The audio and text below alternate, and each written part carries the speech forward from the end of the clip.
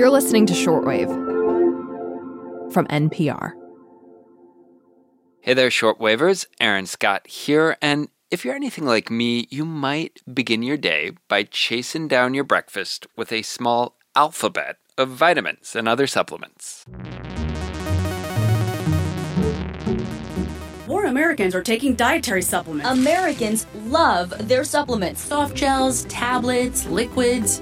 It's a giant industry on the rise. After all, Americans spent nearly $50 billion alone on supplements last year. The supplement industry is booming. More than half of U.S. adults over 20 take them. And there are all sorts of claims about how vitamin X will cure Y or mineral Z will prevent any number of bad things from happening to you. But is there anyone who's actually reviewing these claims to see whether these little pills do what they promise?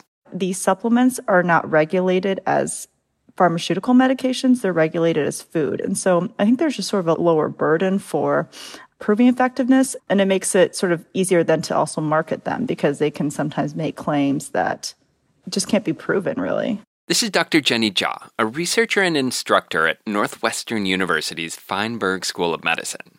She co-wrote an editorial in the Journal of the American Medical Association called Multivitamins and Supplements: Benign Prevention or Potentially Harmful Distraction. It was in response to the newest guidelines issued by the U.S. Preventive Services Task Force, which is basically a group of doctors and other experts who review the evidence for things like supplements and then make recommendations on preventive care. They state that there's insufficient evidence for use of multivitamins for the prevention of heart disease and cancer in Americans who are healthy. So this is excluding Americans who are pregnant or intending to become pregnant, or Americans who already have known chronic diseases or known vitamin deficiencies. So basically, the task force found that after decades of research, there's just no compelling evidence that multivitamins and other popular single vitamins and minerals, things like vitamin C, D, E, and calcium, there's no evidence that they actually do anything to prevent things like heart attacks and cancer, or otherwise prolong a healthy person's life. So today on the show, we head to the supplement aisle to look at the science and ask if we might all be better off hanging out in the produce department. I'm Aaron Scott, and you're listening to Shortwave, the daily science podcast from NPR.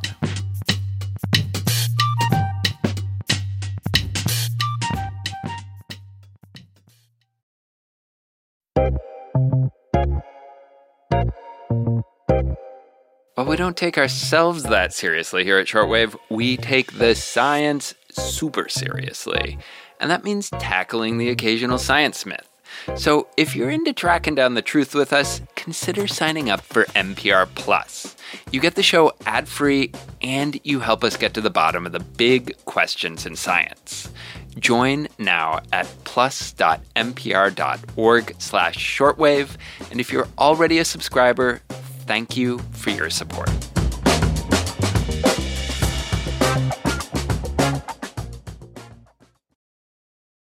To put together its guidelines, the U.S. Preventive Services Task Force looked at 84 different studies, covering nearly 250,000 people.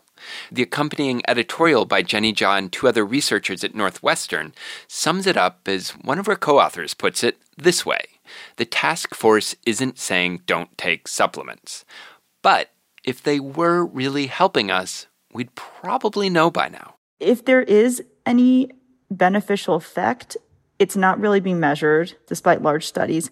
And if there truly is any beneficial effect, it's going to be very small. Like if you're high risk, you multiply your high risk by the tiny benefit that comes from the vitamin. Your risk is still pretty high. And so the task force focuses on multivitamins and a couple of kind of single vitamins and mineral supplements and their effects on cardiovascular disease and cancer. Can you explain a little bit more why they focused on the things they did?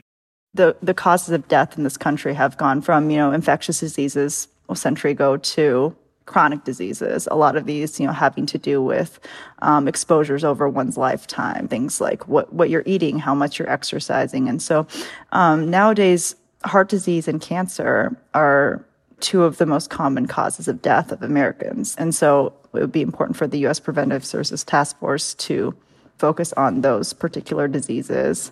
It's important to say here that people take vitamins and other supplements for all sorts of reasons, everything from better mood to deeper sleep to healthy joints. And this study is not looking at every single herb and vitamin you're going to find in the supplement aisle.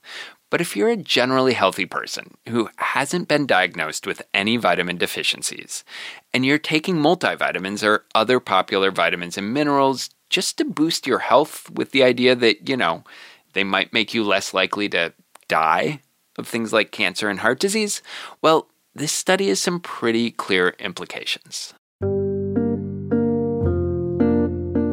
It seems like these are really a bit of a waste of money right now. Most of them probably don't really hurt, but they also don't really work. And so you may end up wasting your money on them. And especially, I think, with this review showing that there are actually some harms to vitamins. I think one of the other reasons why they are popular is that there is a general perception that they're all benign, but that's not actually true. In the case of beta carotene, it is linked to lung cancer, especially in Americans with a higher risk of lung cancer, such as people who are active tobacco smokers. And why is it that supplements don't seem to work as a substitute for the real deal? I mean, what's different about taking a high concentration of vitamin A as a pill as opposed to eating carrots and other foods that contain it? It's really hard to study this, right? Because a carrot is a package of several different substances. Mm-hmm. We had an idea of maybe these key elements are what really makes a carrot healthy. When they're in a package, they're all working together, interacting in a way that we really can't mimic in testing when we actually then extract individual components out of the original whole food. What are the dangers of people relying on supplements?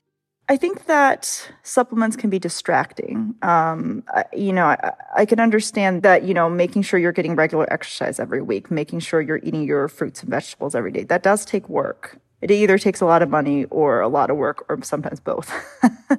And it's reasonable to think, well, maybe I could just take a pill. It's not that expensive. It's got all these things that people tell me are good for my health.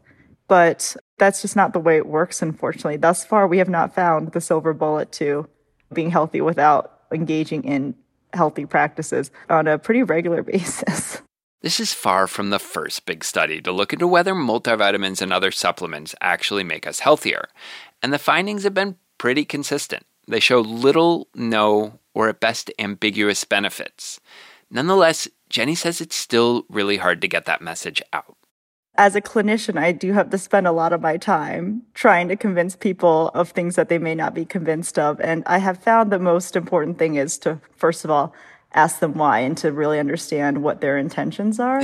So let's role play here. Like, pretend I'm a patient and I come to you and I say, I'm taking a really high dose of vitamin C because I'm pretty certain that it's going to, boost my immune system and make me live a longer, healthier life. What is your response? I think sometimes in the conversation, if it feels like they're open to it, I will go into, that with vitamin C, particularly if you take high doses of it, there are side effects too. There's a higher incidence of kidney stones, but really thinking more about how do I redirect the conversation towards other things and not necessarily just completely shut them down. So at the individual level, making sure that you are eating a balanced diet that's high in fruits and vegetables, usually at least 5 servings of fruits and vegetables a day. So increasing your whole grain intake, trying to eat proteins that are healthier, things like lean meats or even plant-based proteins. And then regular physical activity weekly, at least 150 minutes per week, hopefully divided between 3 to 5 sessions. Dr. Jenny Jha, it has been a pleasure to talk with you. Thank you for taking some time with us. Thank you so much for having me. This episode was produced by Margaret Serino and edited by Gabriel Spitzer. Britt Hansen checked the facts, and our audio engineer was Stacey Abbott. Giselle Grayson is our senior supervising editor, Brendan Crump is our podcast coordinator, Beth Donovan is the senior director of programming, and Anya Grumman is the senior vice president of programming. I'm Aaron Scott. Thanks for listening to Shortwave from NPR.